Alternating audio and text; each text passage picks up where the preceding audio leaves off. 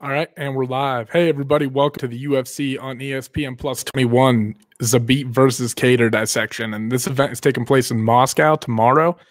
And I think it's at 2 p.m. Eastern time is when the main card kicks off. And there's some pretty good prelims on before that. But we're going to get into breaking down the main card. But before we do, let's talk about some news. Just some things floating around. Nate Diaz tweeted out recently that he's walking away from the fight game. I don't know how true that is. His tweet read, "Fuck a rematch. The shit was over before it started. I'm going out on tour. Peace out, fight game." And I would imagine that a lot of this frustration just stems from the fact that, I mean, you heard him in the press conference after he feels like he's getting fucked over by the UFC because after the Jorge fight, I mean, he's probably not going to get an immediate rematch just because, A, it's going to take a long time for everything on his face to heal up.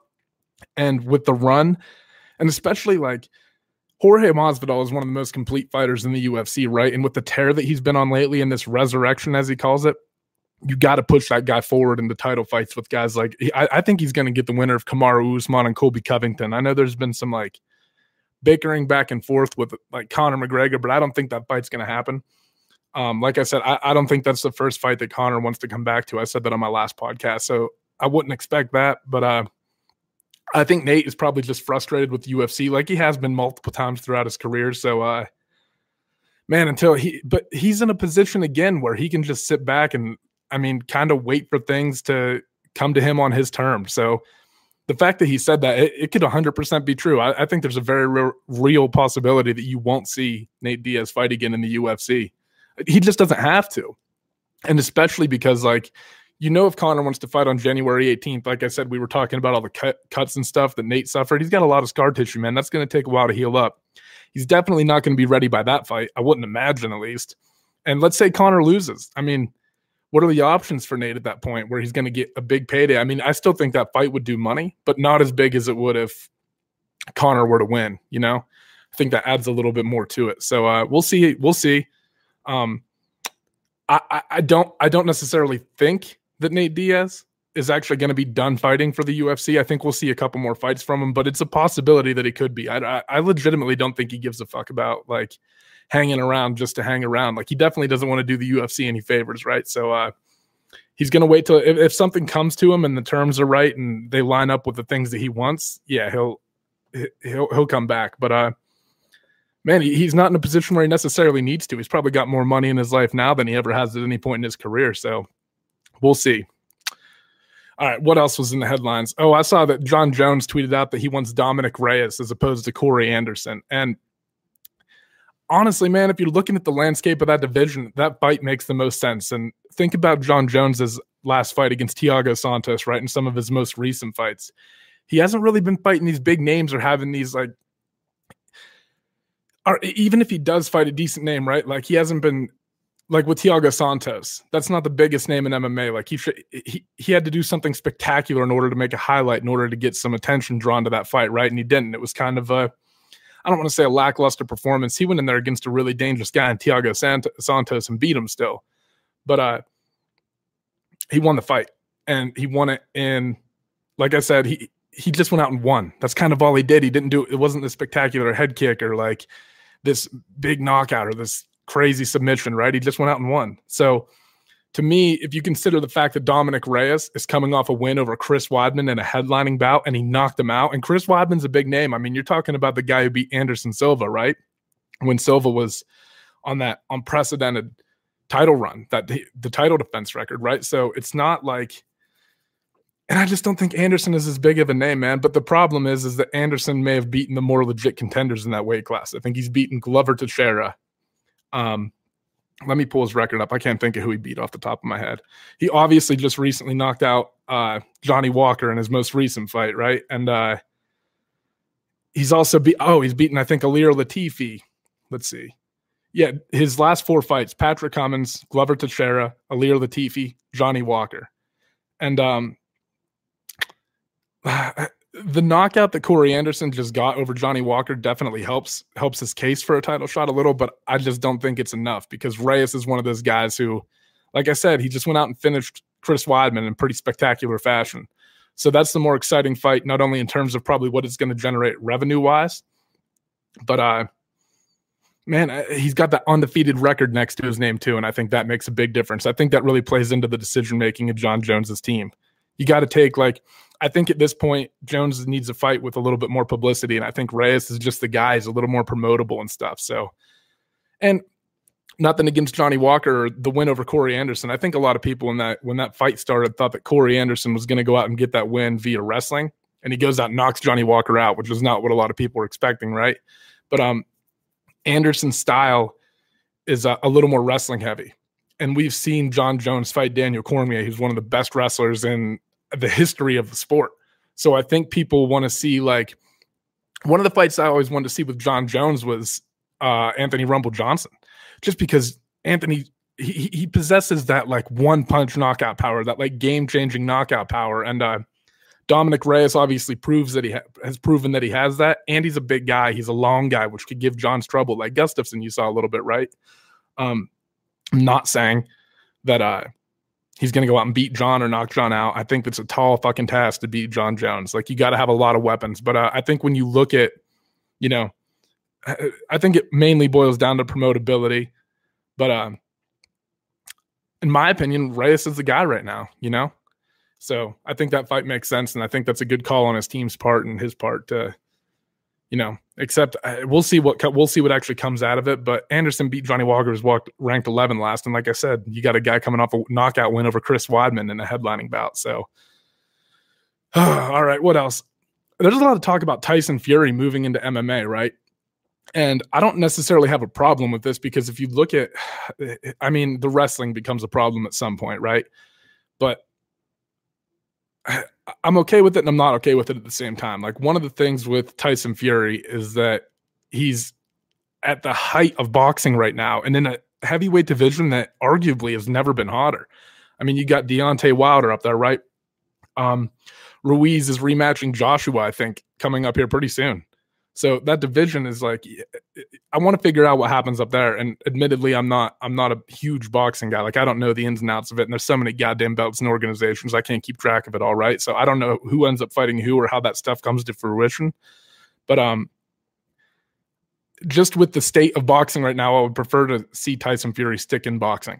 Not that he can't make it in MMA. Like, I think if you look at like a fight with Francis Ngannou, like if Tyson Fury were to fight him, Ngannou's not exactly a wrestling prodigy. He's just got crazy knockout power. But the question would be, like, if you go in with an expert boxer like Tyson Fury, and you're leaning on that knockout power and those ferocious punches, if he knows how to deal with that and bob and weave and get out of the way and counter, he could give like a guy like Francis Ngannou a lot of trouble, who's at the top of the heavyweight division.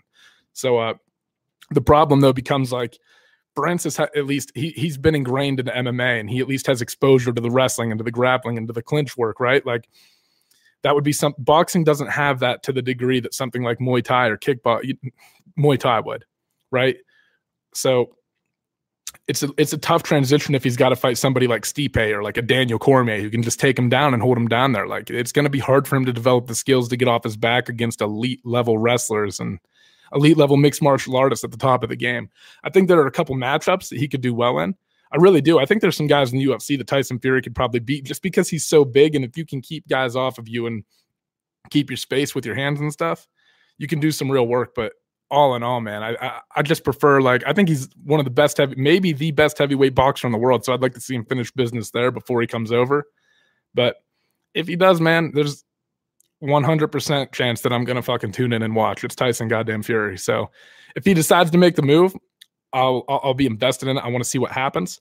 But I'd really prefer to see him. He makes boxing great. You know what I mean? And that matchup with like Deontay Wilder, like I hope a rematch happens with that. It's just, you want to see him stick in his lane and clean out the heavyweights, if that's what, or see what develops. You know what I mean? So we'll see. And next, Logan Paul and KSI have a rematch, I think tomorrow night, and it's going to be hosted on DAZN. And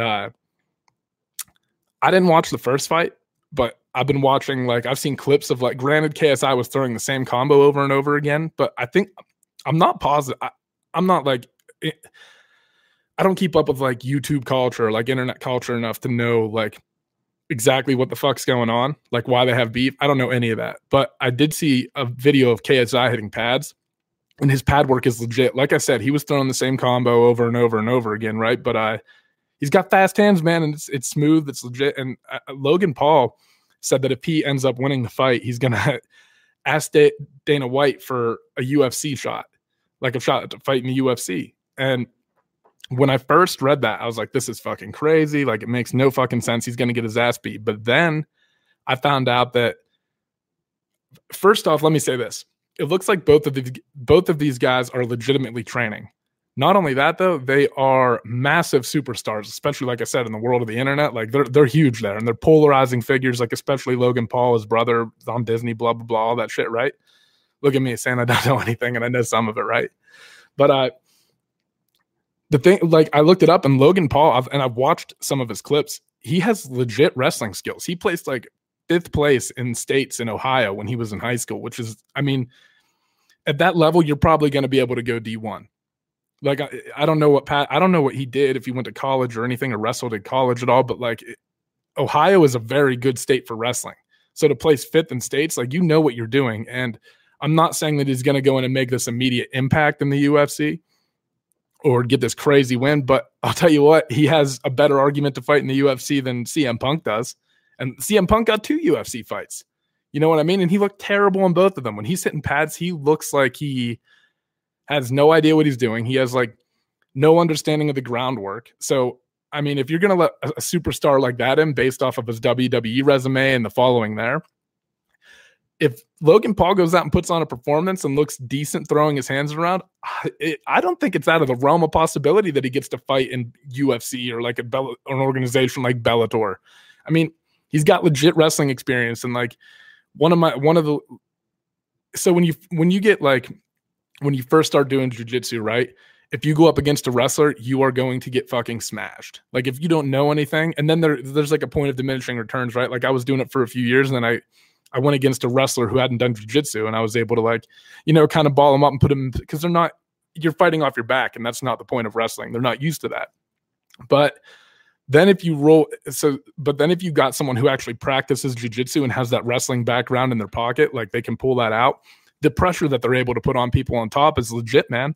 Like, I don't know who his opponent would be in an MMA fight, but I'm telling you, he's got a better chance at winning it than CM Punk ever did. So don't be surprised if something actually materializes out of this. And just the draw that you would get to that card because of his name would be, I mean, massive. It would be an incredible, like, show. I'm sure you would get a ton of viewers just to watch Logan Paul fight. So we'll see what develops there. I might actually tune in and watch this. I just want to see what he looks like. I want to see how well he throws his hands around and stuff. And like I said, if so, and he's got that wrestling background, he wants to make a transition to MMA. We live in the day of the internet, man. Don't be surprised if shit like that happens. But let's move on to breaking these fights down on the main card. And your first fight is going to be a light heavyweight bout between Klidson Abreu and Shamil Gamzatov. Now, remember, this fight is taking place in Moscow. So there are Russians in every single one of the fights on the main card. So it'll be evident by which ones they are by how bad I fuck their names up. Like, if you notice me fucking their names up, it's most likely a Russian name, right? But Klidson Abreu is coming off a unanimous decision win over Sam Alvey. He utilizes that push kick really well. He did it in the Sam Alvey fight. But there were moments where, like, his specialty is grappling, right? Like, I think he has 10 submission wins on his record. And I'm pretty sure he's a black belt. But he would get into and Sam Alvey's a vet, man. I mean, he's a true veteran of the sport, and he's a tough guy. Like, he's not a gimme fight by any means. But he did get certain positions reversed. He'll end up on the bottom sometimes. So, like, a lot of the times you see this, so, like, sometimes that jiu-jitsu doesn't all carry over, especially at the larger weight classes when you got big guys who are able to manipulate you and, like, dig underhooks, and, you know, they're just bigger and stronger. It's hard to implement sometimes. So keep that in mind. Keep in mind that although he's very credentialed on the ground and has a lot of submission wins, Alvey was able to gain position on him sometimes. And when he fought Magomed Ankalaev in the fight before that, he was controlled on the ground a lot. You know, I mean, like, there wasn't really any moments where Klidson had a glaring advantage over Magomed Ankalaev. So keep that in mind as well, right? I've only got really 2 fights that I was able to watch on Klidson Abreu. Some of these early ones are going to be tough to break down just because I don't have data. Like, so hard to find so many of these fights. But Shamil Gamzatov, His most recent win was in the PFL over Rex Harris, but that was in 2018. So he's coming off over a year layoff now. And I mean, he's a guy who I couldn't find any fights for, but I could find highlights, and his hands look okay, right? He throws some combos together well, but he has also, I got to look up how many knockouts this guy has. I just had it pulled up. Give me 1 second. 5 knockouts, 5 submissions, 3 decisions. And I read an article somewhere when I was trying to like figure stuff out about this guy that said that they were giving him like a C rating. It could probably be an easy fight for Klidson Abreu. But man, after seeing that with Sam Alvey, right, I disagree, because one of the things about Shamil Gamzatov is he's undefeated, right? So I think he had like a close fight with Rodney Wallace. It was a split decision, but he's managed to pull it off in all of his fights so far. And he was born in Dagestan, right? Anytime you're born in Dagestan, I give you a little bit of a, you're a tough motherfucker. I'll give you that every time. But also this guy has competed and won in several grappling competitions, including like Abu Dhabi, right? He's got experience with combat sambo. So I think that Klidson Abreu is going to have a tough time in controlling or gaining an advantageous position of Shamil on the ground. Just because, like I said, if you consider the fact that Shamil is a champion and actually has legit grappling experience, and combat sambo is one of the most effective forms of fighting. Like, look at Habib. I mean, right, the way he implements it. And I'm taking Shamil in this fight. Like I said, I don't have a lot of film to watch on this one. I couldn't find a lot, and all I had were the 2 fights from Klidson. You might see a slight advantage from Abreu on the feet, actually, but I just think Gamzatov's going to be able to put the pressure on and put this fight where he wants to, and I just don't think that Abreu's jiu-jitsu is going to be enough to like submit Shamil and get him out of there. So I'm taking Shamil in this fight. Like I said, this is a guess. If I had, I'd feel more confident in the pick if I had more like time to watch the fights or anything, but I didn't. So I couldn't find a whole lot. So this is what you got, unfortunately. I'm taking Shamil. I'm going to go decision like I said, man, I don't fucking know. But let's move on to the next fight, which I believe is taking place in the welterweight division. And it's between Ramazan Ameev, who is 18-3, and Anthony Rocco Martin, who is 16-5. And Martin's coming off of that. It was a majority decision to Damian Maia, and he got into positions in that fight where he was in trouble, but he would also shake Maia off and land some big shots. And in the 3rd round, he hurt Damian Maia pretty badly. So you got to almost, Damian Maia is such an expert that if you ever end up in his world, you almost have to take it like, yes, it's a loss on his record, but you also have to take it as like a moral victory that you were able to survive when he put you in dangerous situations, and then shake him off and hurt him. Put him in some bad spots. And a guy who, you got to feel confident if you did that to a guy who competed against the title at different points in his career, most recently against Tyron Woodley, right? And then you saw him submit Ben Askren. Like, got to feel good about this stuff. And also, Rocco Martin has a win over Sergio Moraes, who in 2008 actually defeated Kron Gracie at the World Championships, right? So another legit grappler, and taken down in that fight, but always worked his way back to the feet, attacking the low leg kicks a lot, just controlling the pace of the fight, man. Rocco Martin's a very impressive martial artist, and one of my favorite fights to watch was his right before he fought Sergio Moraes. Back in December of 2018, he fought Jake Matthews and caught him in an anaconda choke in the 3rd round. And one of my critiques about him, though, is that he doesn't throw a lot of combinations, like 3 and 4 piece combinations. He throws a lot of like single shots, a lot of single leg kicks, and doesn't.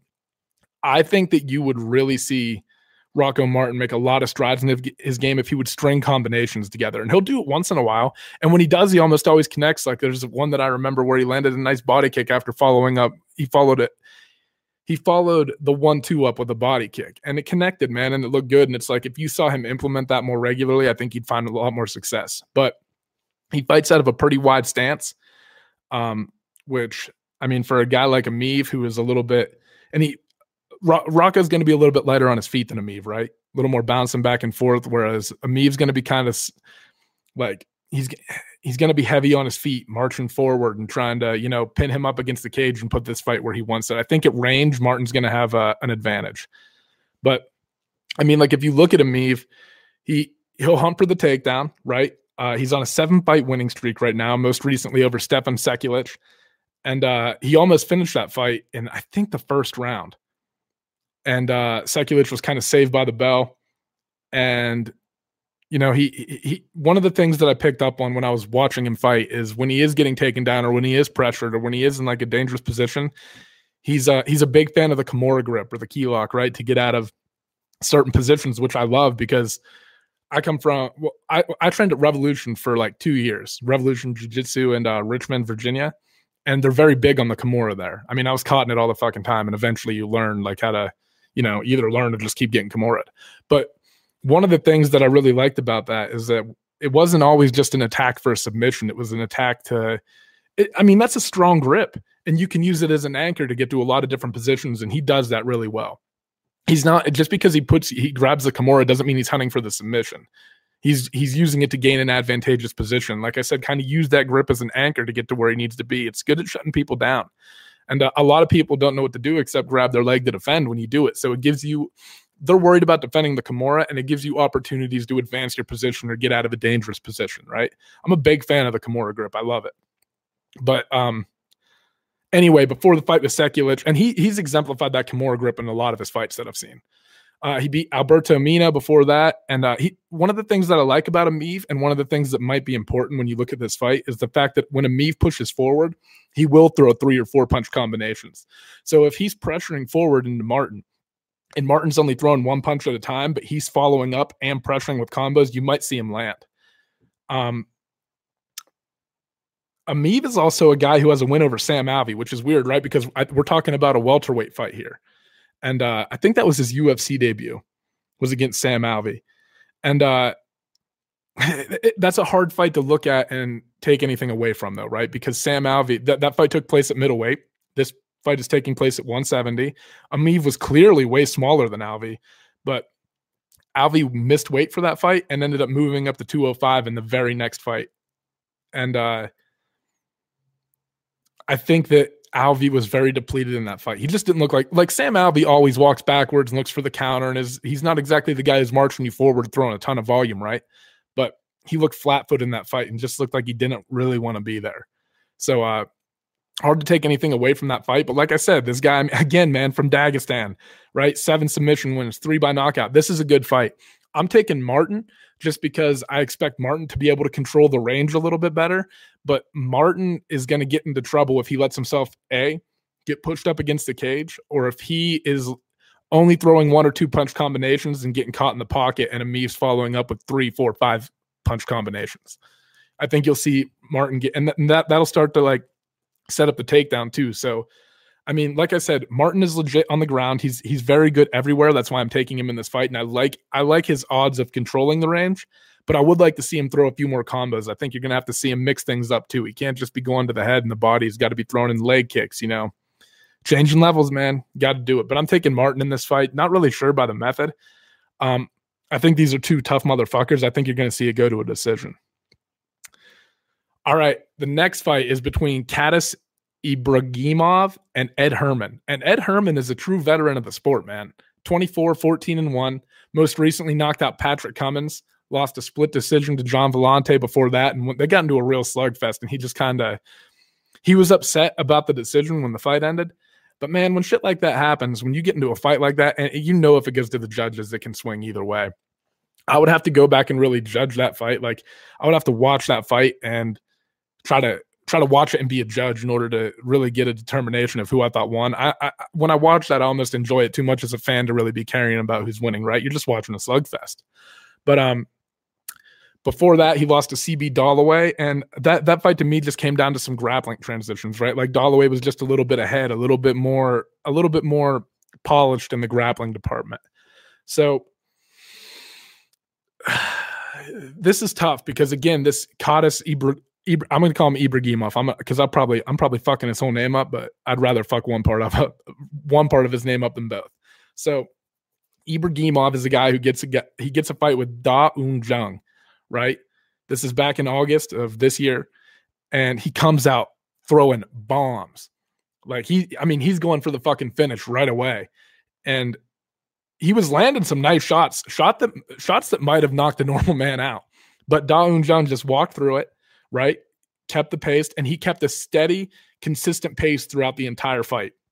And Ibragimov was just, throwing everything he had into it all the time. And I was thinking about this when I was watching the fight. It's weird how when you lean on your power early in a fight and kind of drain yourself of energy, power is almost the only thing that you have left to finish a fight. Because instead of like focusing on settling down, using solid technique and pacing yourself, now you got to wing shots to finish it because you have no energy left. And it's just like the cycle where you keep depleting yourself and you keep winging shots and you just keep getting more and more tired. And I think that's what you saw happen to Ibragimov in this fight, because he got guillotined in the third round, and it was a fight that if it goes to the judges, he might have won.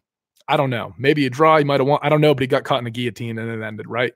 So to me, that being his first fight in the UFC, that looked like octagon jitters to me, right? Like just going out, and I don't even know if I want to call it jitters, but yeah, kind of jitters. Like going out and you're trying to put the fight away right now. And in the UFC, man, that might work. And this guy has like a lot of finishes, right? 2 knockouts, 3 submissions, and his only loss, like I said, was his UFC debut. So he might be used to bullying people like that around on like a lower level, but when you get to the UFC, everyone is legit, man, and you got to pace yourself and be smart about what you're doing. And the only thing I like what I see out of Ibragimov, though, man, he's got a lot of heart. He's got some great finishes on his record, right? Like he's obviously a prospect, but the thing that scares me is that Ed Herman is a black belt, and he is a veteran. He's 24-14-1. You're talking about like 39 fights right there. That's a lot of pro fights to have, man, versus a guy who only has 9 on his resume. So I think that I think you'll see Ibragimov pace himself a little bit more. But for me, Herman has to drag this thing into deep water. And, Herman has some legit submission attempts and stuff, man. You're talking about a guy who, like I said, he's been around the fight game for forever. There's not a whole lot of positions that he hasn't been putting in his career. So if this fight starts getting a little bit ugly and into some deeper water, I'm going to give it to Herman. But I don't know. It's going to be one of those things where, like, you saw such a strong performance out of Ibragimov in the first round of that UFC fight, his UFC debut, that what if he can just tone it down and kind of pace himself and be selective about his shots and be smart. I think that's going to be a point of emphasis for him in this fight. And if he follows that game plan, it's kind of hard to tell what we're going to see. He might go out and look fucking brilliant, but just based off experience and what I have to look at, I'm taking Herman. Just man, it's like youth versus experience, and I'm almost always a fan of experience. And a lot of the times I'm wrong. Like sometimes you do get these surgeon guys who come up and just put an ass beating on some of these guys who are very, tenured. But I don't know. I just got a feeling Herman's going to pull it off. But I'm excited to see what we're going to get out of Ibragimov and what his development looks like since his last fight. So it's going to be interesting. All right. And the next fight, this is a really good fight. I'm excited for this. I think this is a middleweight bout between... No, I think I got this written down wrong. I think this is going to be a lightweight fight, right? Zalim Imadaev versus Danny Roberts. And Zalim Imadaev is a guy who, if you go and watch his highlight reel, he's a scary motherfucker. He has his footwork is really nice. He's got some crazy strikes. He's really smooth on his feet, a lot of spinning attacks, and he's knocked some guys out with some like spinning back fists. He's good. He's got like I watched one of his fights over in FMG and Fight Nights Global, and he knocked the guy out in like 10 seconds. He pressured him up against the cage. Like the guy came at him and pressured him hard, and he just found the opening and boom, dropped him. Fight's over. And that was against Yuri Izatov, I think. No, that was against Ivan Gluhawk. Yuri Izatov was the spinning back fist one that I watched. It was a knockout. But anyway, he debuted for the UFC back in April for the first time. Obviously debut, right? Anyway, he fought Max Griffin, and he lost a majority decision. And one of the things that I saw was in the first round, Griffin was really able to impose his will in the grappling department. Then you kind of saw it die out, and the advantage clearly went to Imadaev on the feet. But some things that Griffin found success with was just coming straight down the pipe with punches. Like he's kind of throwing some wild stuff and he's good at landing it and he sets it up well and everything like that. But it was a little bit predictable in this fight. And I think that probably comes from a little bit of the frustration from the first round. And Griffin fought a good fight, man, pretty grappling heavy. And you got to see, though, that Imadaev is not a slouch on the ground at all. He can hang down there, you know, and he knows what he's doing. He just prefers to keep it on the feet. But I think that Max Griffin fight was it showed a few holes, right? First, you can control him on the ground. Like, I think Griffin burned himself out from trying so hard to keep the fight in that category, though, which says something about Imadaev's resiliency. But like I said, Griffin coming down the pipe with those like straight punches, those paid some dividends. And Danny Roberts has a professional background in boxing. I think he's like 3-1. And I know that's not anything to like get overly excited about, but he understands the fundamentals of boxing. And that might be a good counter to some of the wild stuff that you're going to see from Zaleem. So Danny Roberts, though, went out there and fought a guy who has a pretty wild striking style, Michel Pereira, in his last fight, and he got knocked out. And Pereira is just like, when you watch him, he's just like bouncing off. He's a scary motherfucker to just look at, right? He just looks like a savage, like this big athletic motherfucking. I don't know. I don't want to bump into that guy anywhere really. But so you see him kind of struggle with explosiveness, right? And I think that Zaleem's technique is going to be a little bit more refined than Michel's, and I think it's going to give Danny Roberts some trouble. One thing to like look at, though, is the fact that in Danny Roberts' fight before that, he fought Claudio Silva, and Claudio Silva is a legit jiu-jitsu black belt, and he got armbarred, but it was a weird call because like he yelled out in pain, and if you look at the angle on the camera, it does look like his arm does something funky, and I think the ref thought that he broke his arm and yelled out in pain because of it, but really the position that he ended up landing in was favorable for him to escape the armbar. And for a lot of that round, man, I mean, he was getting into some good grappling transitions with Claudio Silva, you know? He was able to reverse some bad positions. It just ended with a tough call. And I'm not saying that – I don't know if he would have gone on to won that fight. He looked good, though, man. And Danny Roberts, like I said, he's a very talented striker. He's good on the ground. He got to show that against like a legit black belt. So I would say that the path to success for Danny Roberts would be pressuring forward, putting the pressure on him, keeping his back against the cage, and then mixing in the takedowns and making sure your cardio is up to snuff. If you're having trouble controlling the fight and keeping this guy where you want to take him, it's going to be a long night for you because then he's going to be able to implement his game plan and push you back and, you know, control the footwork battle. But I think if Danny Roberts sticks to some fundamentals, pushes forward, and like I said, mix it, you got to keep this guy guessing. If you just get into a pure striking battle with this guy, I think you're going to have a long fucking night. He's good, man. He's very good. And I know you see a lot of that fancy stuff, but that's probably because he finds openings. It's not like he doesn't know how to just have a regular fucking fist fight, right? So mixing in takedowns is going to be important. I'm taking Zaleem in this fight, though. I think it's going to be a tough task for Danny Roberts to drag this guy to the ground. I think he's going to be surprised at how strong he is in the clinch. And I think I think that's going to end up like we talked about what Danny Roberts has to do. I think it's going to end up working in Zaleem's favor, though, because if Roberts isn't able to get that fight to the ground or successfully land some takedowns, Zaleem's going to be able to start to transition the fight into his world. And I think you'll start to see him take over there. Maybe you're in a knockout. I also just don't like the fact that I like the fact that Zaleem is coming off of his UFC debut, and it was a tough fight against a tough guy in Max Griffin. And I don't like the fact that Danny Roberts is coming off a knockout loss against a guy, and now he's going to be fighting a guy who his expertise is in striking. That makes me a little nervous. Not that there are paths to victory for Danny Roberts in this fight. This is a good fucking fight. And also, we talk about experience. This is Zaleem's 9th professional fight. This is going to be Danny Roberts' 22nd. This will be Zaleem's 10th, pardon me. So things to keep in mind, man. And I think, it's also going to be footwork is going to be very important because Danny Roberts is a southpaw and Zaleem is going to be fighting orthodox. So whoever's winning that lead foot position, whoever's getting outside, right, and doing better work, setting stuff up with their feet is probably going to come out victorious in this one. Like I said, it's a tall task for Danny Roberts, but I do think there are paths to victory. All right, the co-headliner.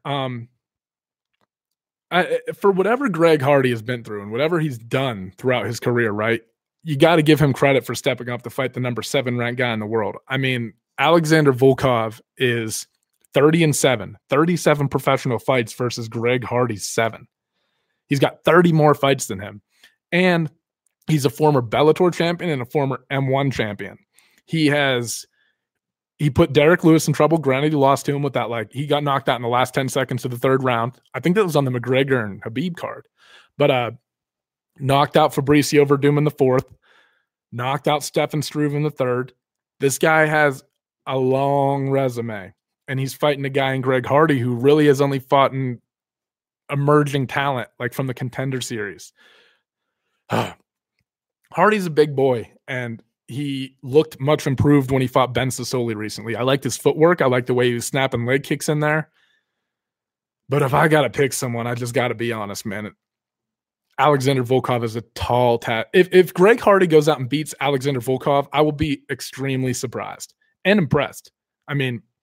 But I just think that Volkov is so long. I don't think that Hardy has dealt with anyone that is anywhere near the talent level that has any of the weapons in his arsenal that Alexander Volkov has. He's going to be dealing with kicks. He's going to be dealing with a lot of things, man. You're talking about a guy who also survived on the bottom against Fabricio Verdum in grappling situations. Volkov is a true veteran of the sport and one of the, before knocked out by Derek Lewis, on a real title run in the heavyweight division. So I just think that with his length and the weapons and just I think it's going to be overwhelming for Hardy. I think you're going to see him look confused and probably get finished in this fight. Paths to victory for Hardy are difficult because he's so green, right? You saw too, Hardy's not comfortable throwing combinations necessarily. He's not going to go out and throw this crisp, clean 4 or 5 punch combination and then follow it up. But you know what I mean? It's not all flowing together yet like that. And for Volkov, this shit is muscle memory. He's doing this all the goddamn time. He's been doing this for years. So I think that you're really going to see that shine through. I think you're going to see a gap in elite level competition and Greg Hardy level competition, like that UFC contender. Not that Greg Hardy can't get better or that he can't be a threat at some point. This is just a massive leap. And it's hard for me to pick Hardy. Like I said, if he does, he's also a heavyweight though. And you got to remember that heavyweights have legit knockout power and can end the fight at any time. So if he lands, fuck, who knows? Right. But I also think that you started to see Hardy fade a little bit towards the end of the second round. Obviously the inhaler incident, right? He took a hit of the inhaler. I think he has asthma or something. So going against a guy who has gone 5 rounds multiple times in his career, went into the fourth with Fabricio Verdum. This is tough. This is tough to pick Hardy in this fight. I don't think he's going to come out on top in this one. I think he's going to get finished for the first time in his career.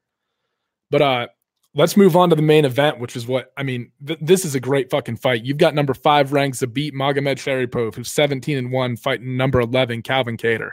And this is a featherweight clash between 2 of the most promising prospects in the UFC, 100%. And Zabit is coming off that unanimous decision win over Jeremy Stephens. And I like that fight because you got to see how Zabit dealt with a true veteran of the sport and Jeremy Stephens, his last win before that, Brandon Davis. Still a little green, promising guy, right? But green. Caught him in that Suluev stretch. Am I pronouncing that right? Probably fucking not. But, he was on his back, climbed over, and stretched that hamstring out, man. There's a ton of pressure on that. And a beautiful performance from him. But Jeremy Stephens is the most impressive one of his career just because Jeremy's one of those guys who has legit knockout power, and he pressures forward all the time. So when you see Zabit deal with that and he's not afraid to stand in the pocket with guys. You saw that in the Bochniak fight. But again, what you saw in the Bochniak fight was a one-dimensional fighter who was mainly throwing his hands, and Zabit has a full arsenal. So when you got Stephens, don't get me wrong, he relies on his power, but he's a little bit more of a complete fighter than Bochniak. So that to me but here's one thing that I've noticed about Zabit. One of my only critiques about him, he starts to fade a little bit towards especially in the third round, he gets a little tired. And there were several points in the Jeremy Stephens fight where you caught him looking up at the clock. And at the end of the Kyle Bochniak fight, he was looking a little exhausted, man. So if this fight goes into the 4th and 5th rounds, I think Calvin Kattar's gone to the 5th round one time in his career. That's going to be something interesting to pay attention to. How much emphasis do they have on cardio? Because there's a very good possibility this fight goes all 5 rounds. These are 2 very good guys, and 2 guys who aren't just good at implementing offense, but are good at defending themselves. And Zabit, you're talking about a lot of experience between these 2 guys too. Calvin Kattar started fighting in 2003. or no, his professional debut was in 2007. So he made his pro debut 12 years ago, right?